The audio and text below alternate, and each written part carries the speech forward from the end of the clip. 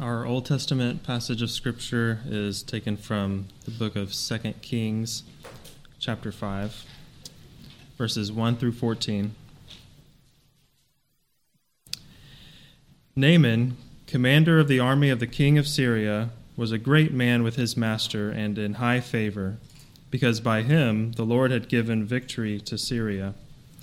He was a mighty man of valor, but he was a leper. Now the Syrians, on one of their raids, had carried off a little girl from the land of Israel, and she worked in the service of Naaman's wife. She said to her mistress, "Would that my Lord were with the prophet who is in Samaria. He would cure him of his leprosy." So Naaman went in and told his Lord, "Thus and spoke the girl from the land of Israel."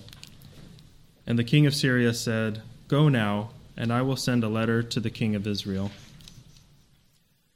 So he went, taking with him 10 talents of silver, 6,000 shekels of gold, and 10 changes of clothing. And he brought the letter to the king of Israel, which read, "When this letter reaches you, know that I have sent you Naaman, my servant, that you may cure him of his leprosy."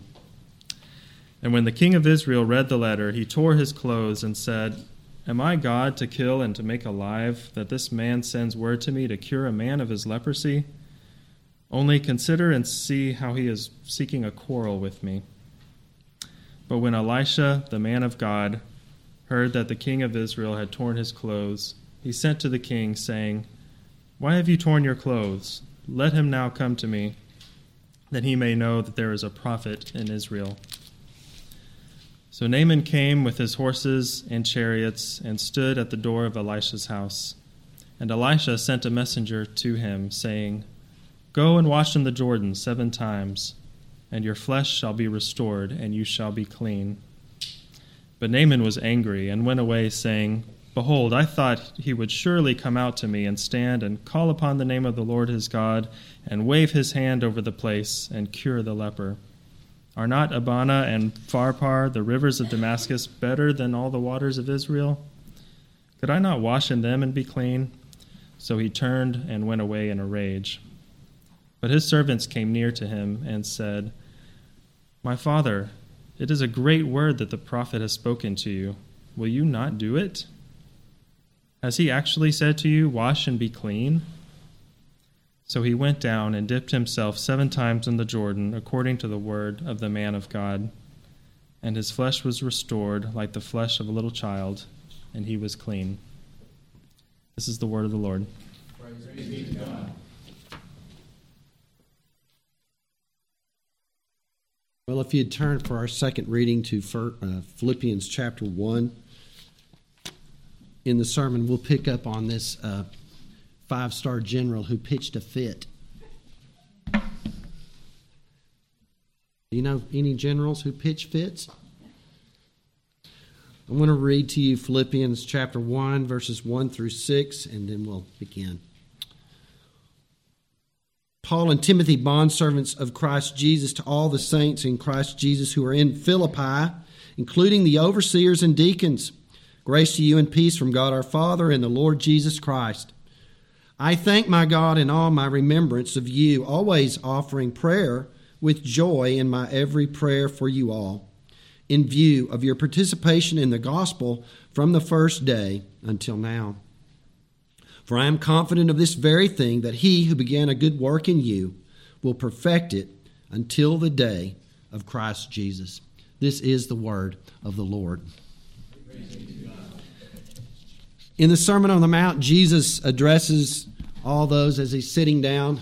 Remember, the seated position is the place of authority back in Jesus' day, not standing. So Jesus is sitting on a mountain and he addresses the proper way to do acts of righteousness.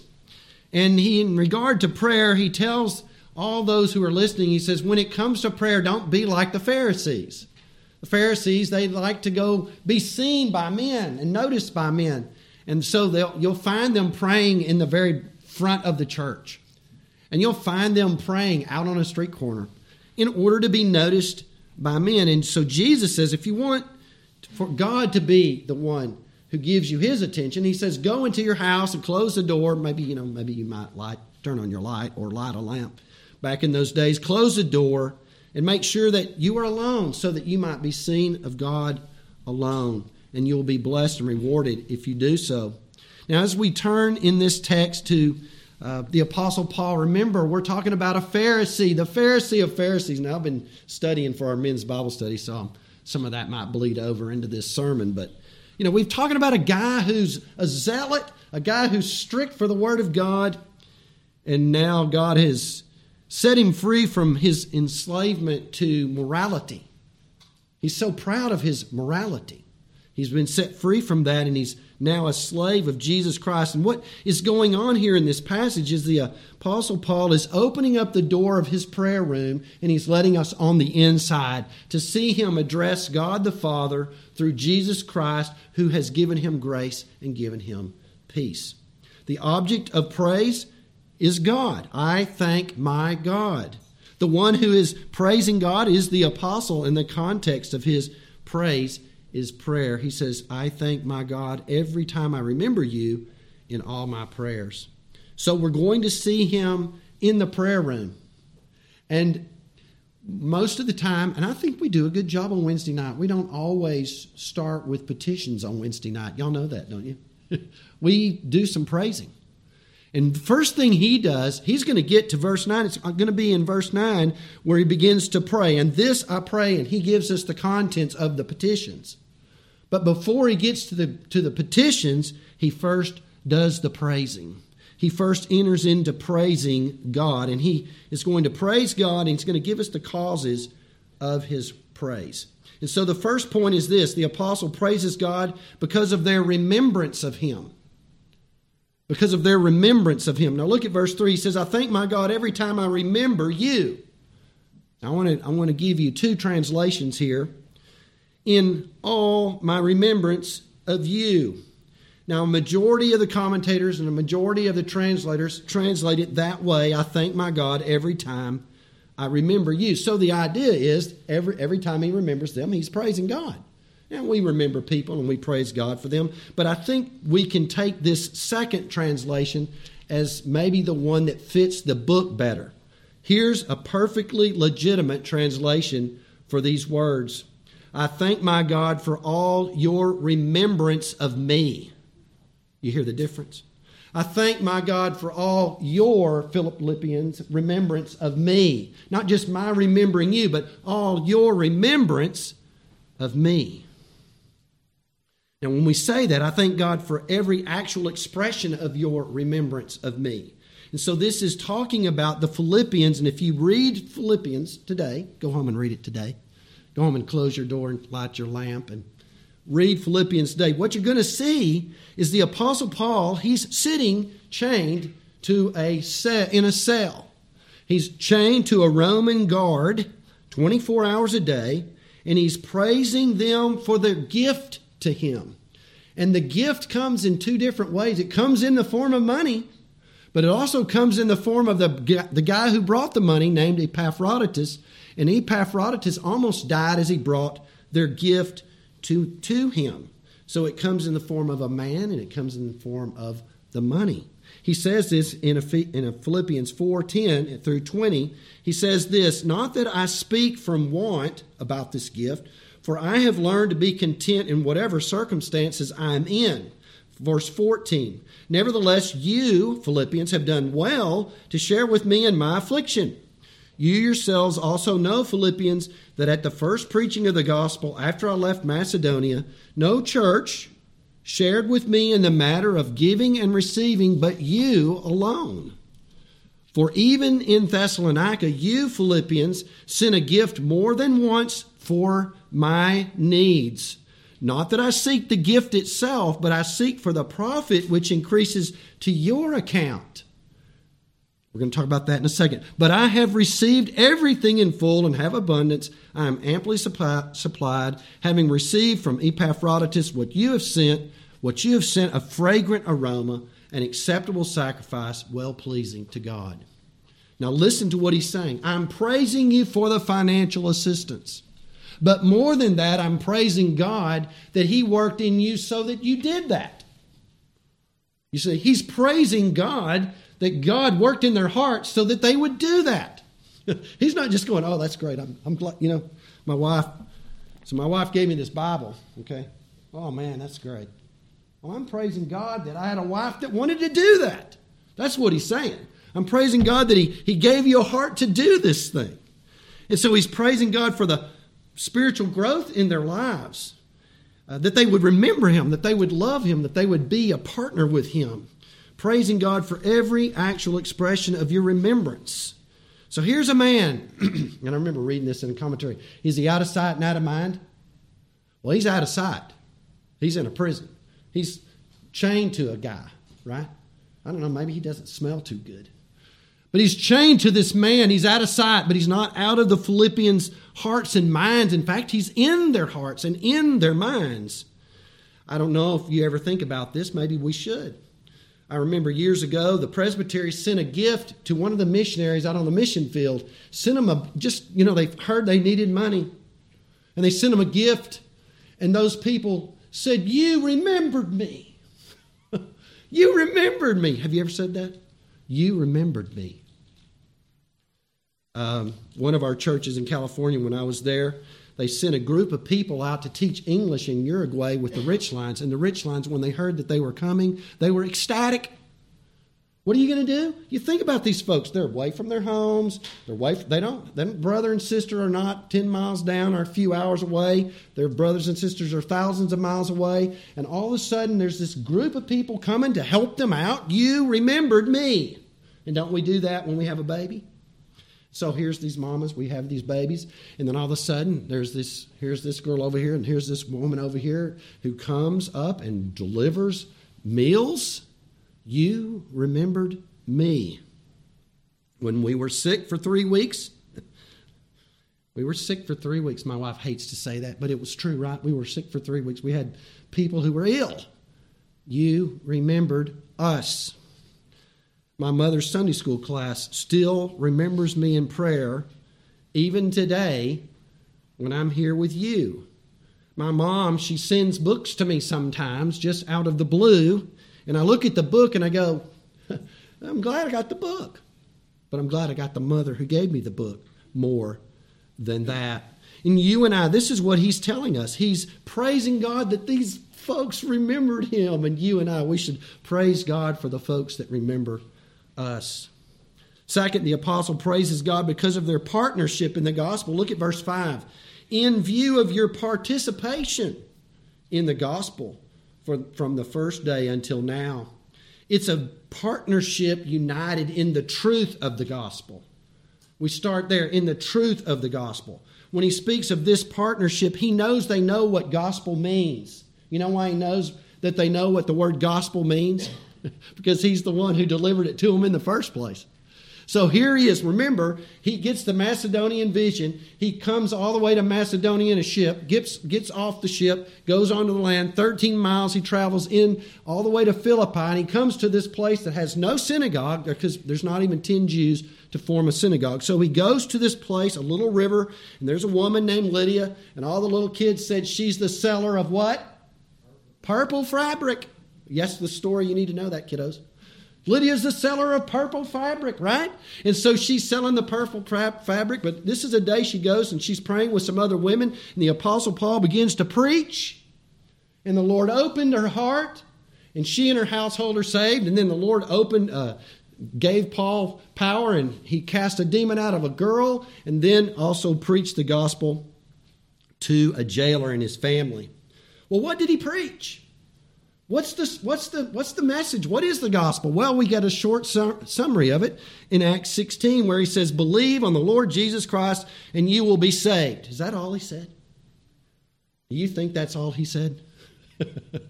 Let me tell you something. You can go and get your Bibles out today and you can go read Acts chapter 2. And you can read the Apostle Peter's sermon there on the day of Pentecost. You know how long it'll take you to read it? 2 minutes, 45 seconds. I timed it. 2 minutes, 45 seconds. It'll take you to read that sermon. Do you think that's all he preached? I've been taught to preach about 33 minutes. That's probably all you can handle, all I can probably keep your attention. But probably not 2 minutes and 45 seconds.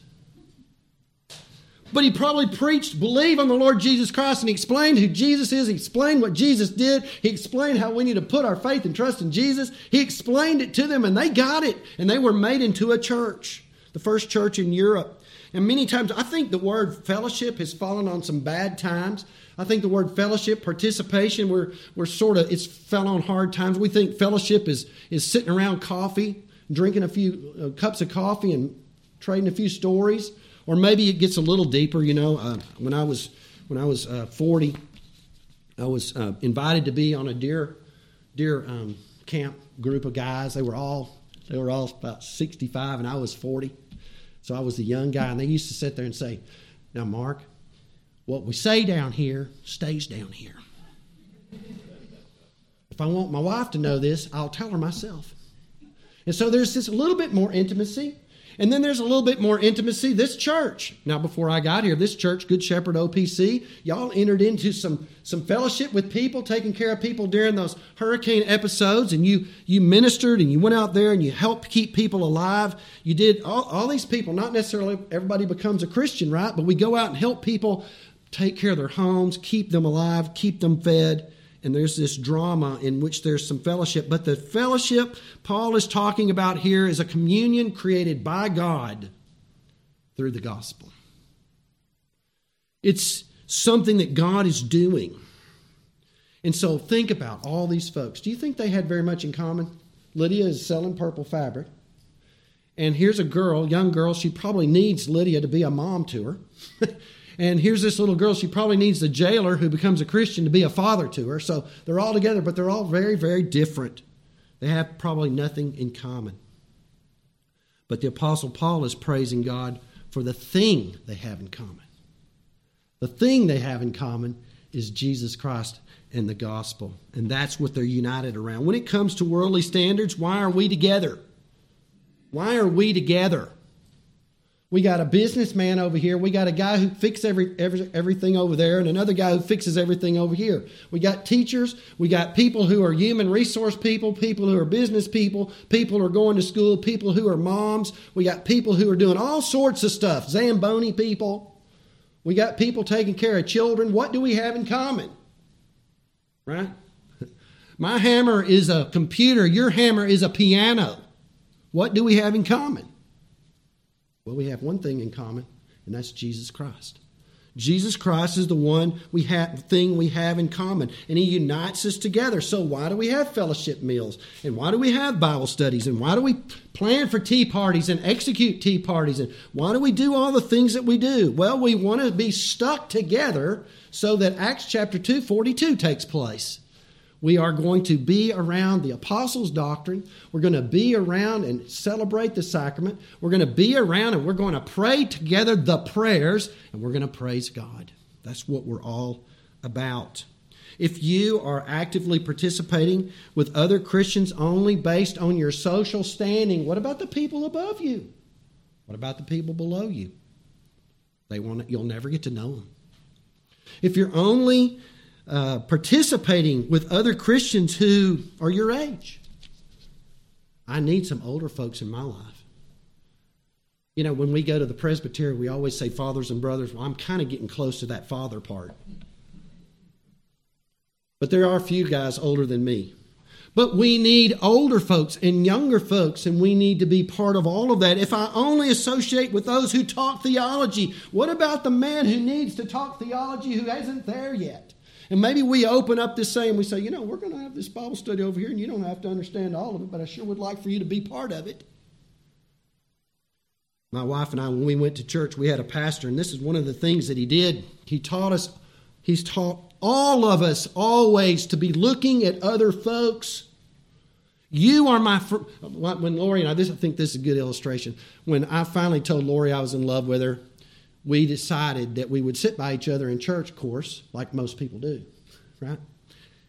So she's wearing a ring I gave her, but we said, now you go and talk to your friends when church is over. I'll go talk to my friends when church is over, and we'll meet back together at the end. Because we secure. We know what we're going to do at the end, but we want to make sure all the folks know we still love them. And then we started going, I'd go to her to her friends, and she'd go with me to my friends, and then we would go home. But the goal was always to include everybody. At this wedding last week, I went to the rehearsal dinner that I walked out, and I saw all the tables full of all the folks, and there was this one guy over here with a purple shirt with white polka dots. And he's sitting by himself. And I thought, there's where I'm sitting. What's your name? Well, my name's Mark. Well, my name's Mark too. Looking for people, being included.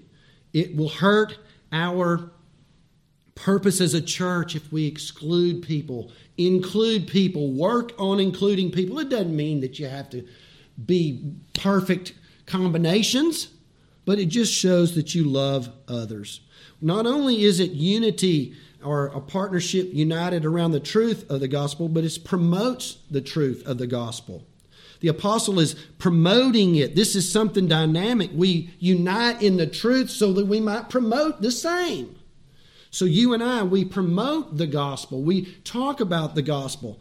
And for the apostle to be in prison, it had become a real obstacle. Some people were going, well, how can he be really the apostle of God? I mean, look at him. He's in prison. Why would God want his man to be in prison?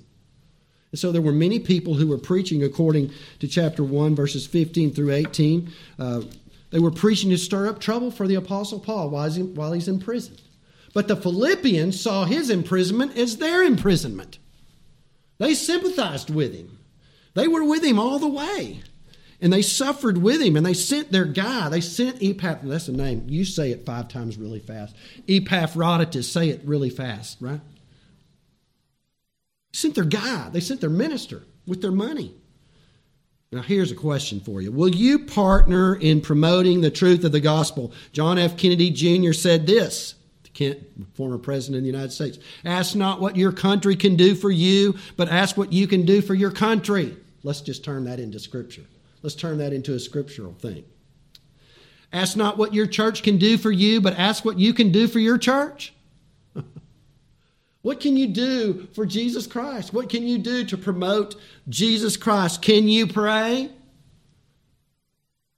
Can you give? Can you volunteer? Here's the big one. Can you just be present?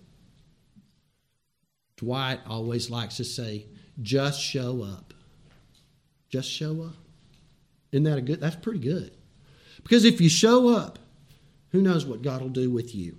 So this is what the apostle is praising God for. Come and roll up your sleeves. Well, third, it's a partnership of perseverance, persevering in the truth of the gospel. Listen to what it says there in verse 5. In view of your participation in the gospel from the first day until now, I want that to be said of this place. From then, when all this Bible study started, till now, which is in the future. So, till now, when we have overseers and we have deacons and we have a church that's particularized, this is what we're going for.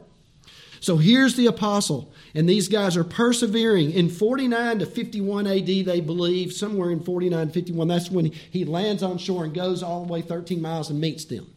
He begins to preach the gospel. The church is formed. Now we're in 61 or 62 AD, and this is 10 years down the road. From then till now, it's something that's been going on, and they've been working together, and they've worked it into each other's hearts. See, one of the things we're going to find out is that Epaphroditus was sent to Paul, and Paul sent Timothy to them. So they're working together.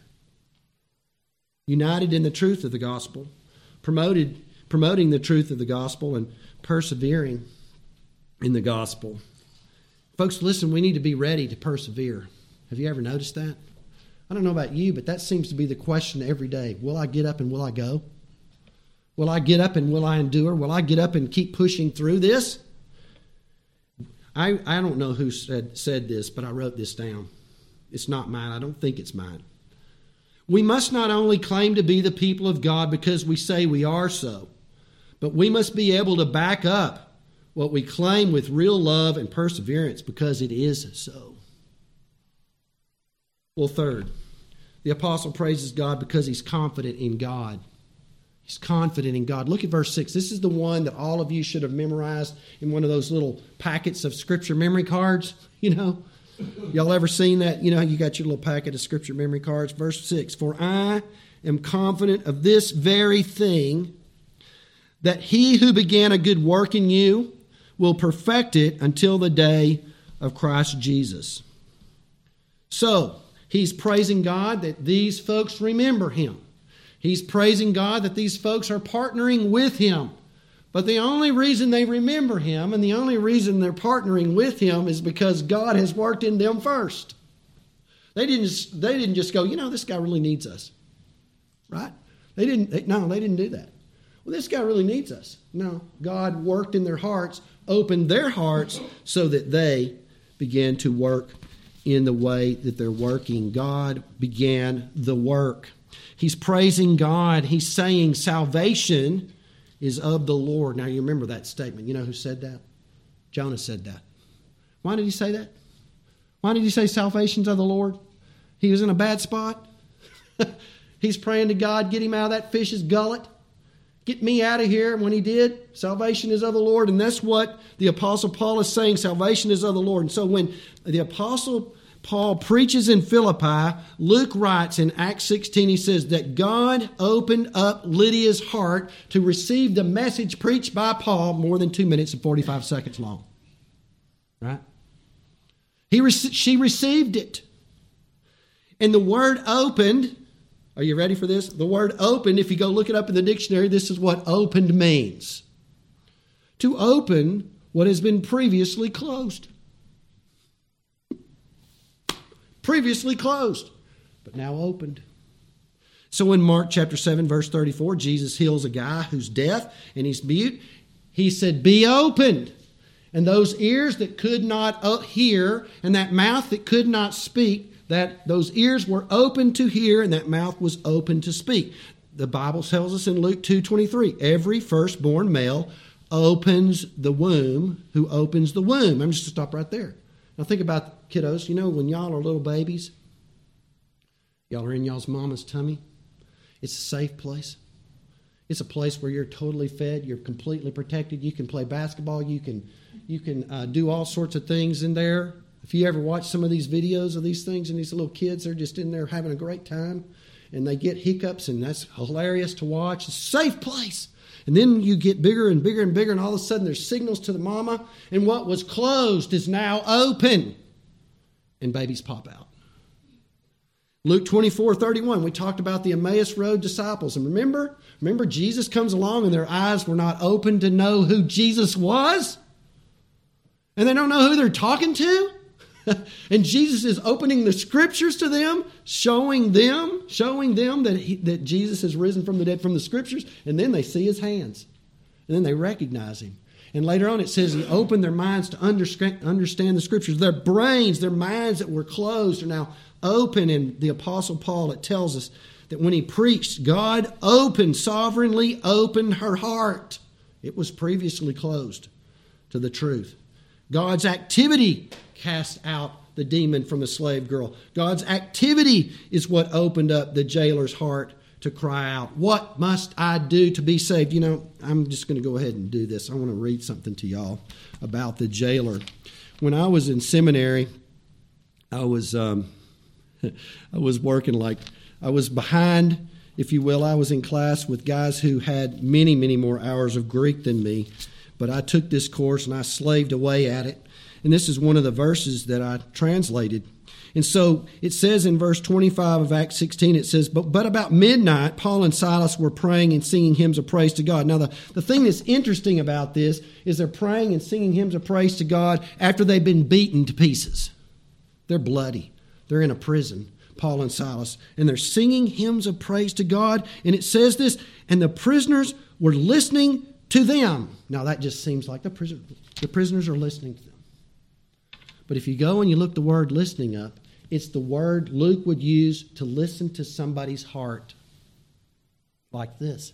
They didn't have a stethoscope back in those days. They did this. And he would put his hands on somebody's heart and listen to their heart. And that's how closely these prisoners were listening to them. And I am almost certain that this jailer was listening like that. And he comes rushing in and says, "Brothers, what shall we do to be saved?" They were listening. He was listening to this. His heart was opened by God's activity. You and I, we have hearts that are closed to the message of the gospel. We don't come into this world going, "Hey, teach me the gospel." We come into this world lying. We come into this world, we don't need to be taught how to do what's right. I mean, we need to be taught to do what is right, not how to do what's wrong. We come into the world doing that pretty easy. We have hearts that are closed, and God must open our hearts just like He opened Lydia's heart, just like He opened the jailer's heart to confess that Jesus is Lord. Now, why did we read about Naaman? Well, let me tell you why we read about Naaman. Naaman's a general in the translation in the ESV says Syria, but Aram is also another translation of that. But Naaman's not seeking after God. He's a 5-star general in Aram. King loves him, great man. And God was going to seek after Naaman. He was going to seek to teach Naaman that there's only one true and living God. And so Naaman was given victory over the people of God, Israel. And in that victory, he received a gift. He got a little slave girl. And that little slave girl was serving his wife. And so then it came known to the little girl that Naaman has leprosy. And the little girl looks at her mistress and says, "You know, if my master would go down to Israel and meet the man of God, he could be healed." Of course, that got their attention. So they go and they talk to the king of Aram, and they set out. Remember how much gold silver and gold and all the clothes and all that. Going to go down and meet the man of God and going to be healed. Isn't that great? And then God begins to beat on Naaman's resistance to God. And here's how He does it. Ready? This big entourage of people comes. Nobody like this. No 5-star general goes anywhere by himself. Ever.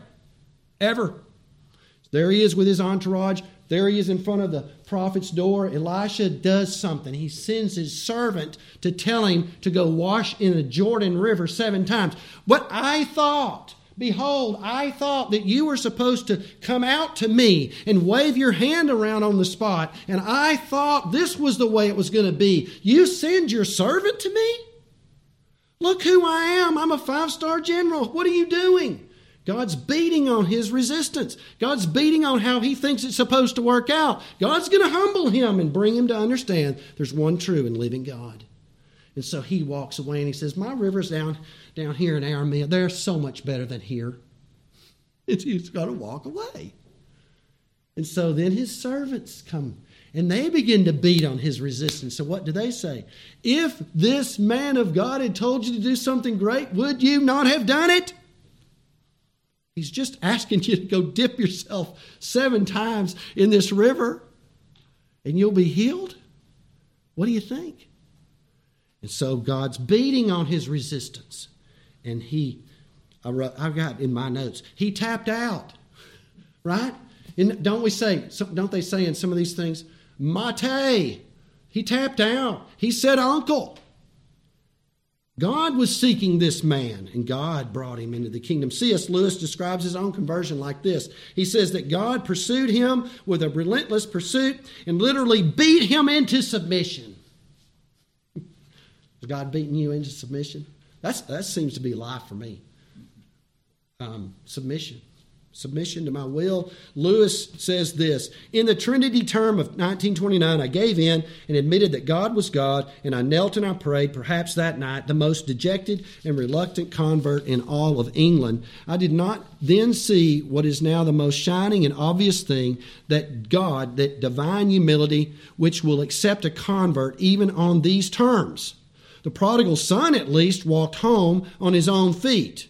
But who can duly adore that love which will open the high gates to a prodigal who is brought in kicking and struggling and resentful and darting his eyes in every direction for a chance to escape?"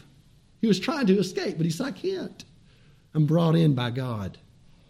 Salvation from start to finish is from the Lord.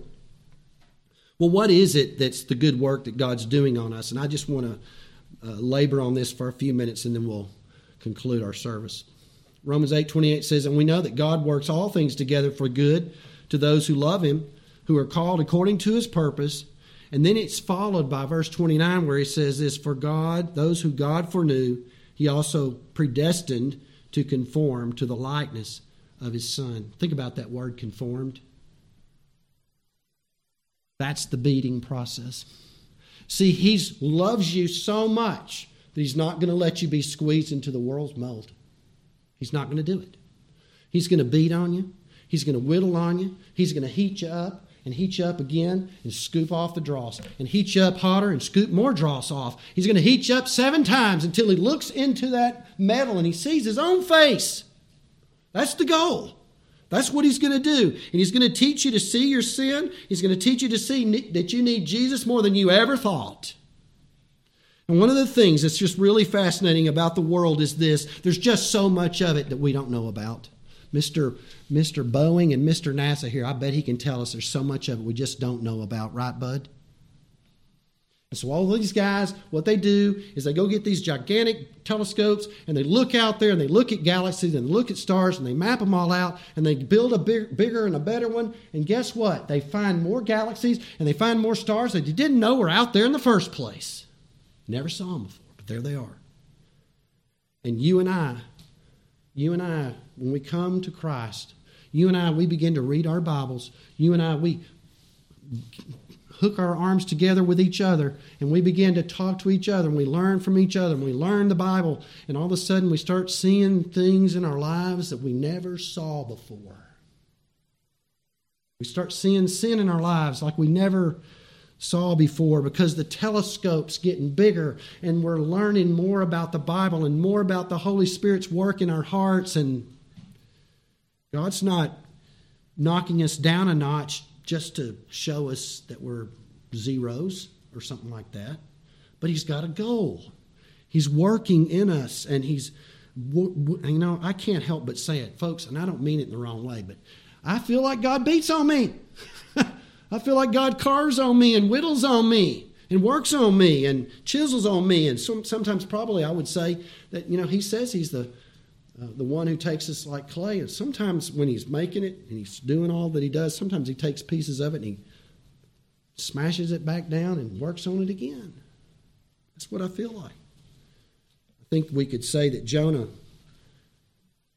y'all know I love Jonah's story. So Jonah's in a fish. That's a pretty bad place to be. I want y'all to remember, I think I said this when I preached on Jonah last year. Jonah wasn't in the belly of a fish singing Kumbaya in front of a fire. Jonah had weeds wrapped around his neck, water going up and down, probably think he's suffocating every second. And God's pounding the snot out of this man because He's going to get him where He wants him to be. God's going to work on his resistance and work on his resistance to His will until He gets him in the place of obedience. And he cries out, salvation is from the Lord. And that's what God is doing with us. He begins the work. He's going to continue the work. And He's going to complete the work. When Jesus comes, it will be over. The beating process will be over. But until then, get ready for the beating process. And so when you go into your prayer closet, you need to remember those who have remembered you, and praise God for that. You need to remember that you are partners in the gospel of Jesus Christ, and you need to remember that God is working in you. Start to finish. Working in you, start to finish, from young all the way to old age. Let's pray. Father, we praise You. We thank You for this message from Your word. We thank You that we can be together. Thank You that we can join arms together, We need to remember that, Lord, we are with You and we are with each other. Help us to love You and love each other the way we ought. Please forgive us when we do not, but help us to remember, Lord, that You are at work in us. And we pray, Father, that You will work in us and squeeze us into Your mold and not allow us to be squeezed into the world's mold. We ask all this in Jesus' name. Amen.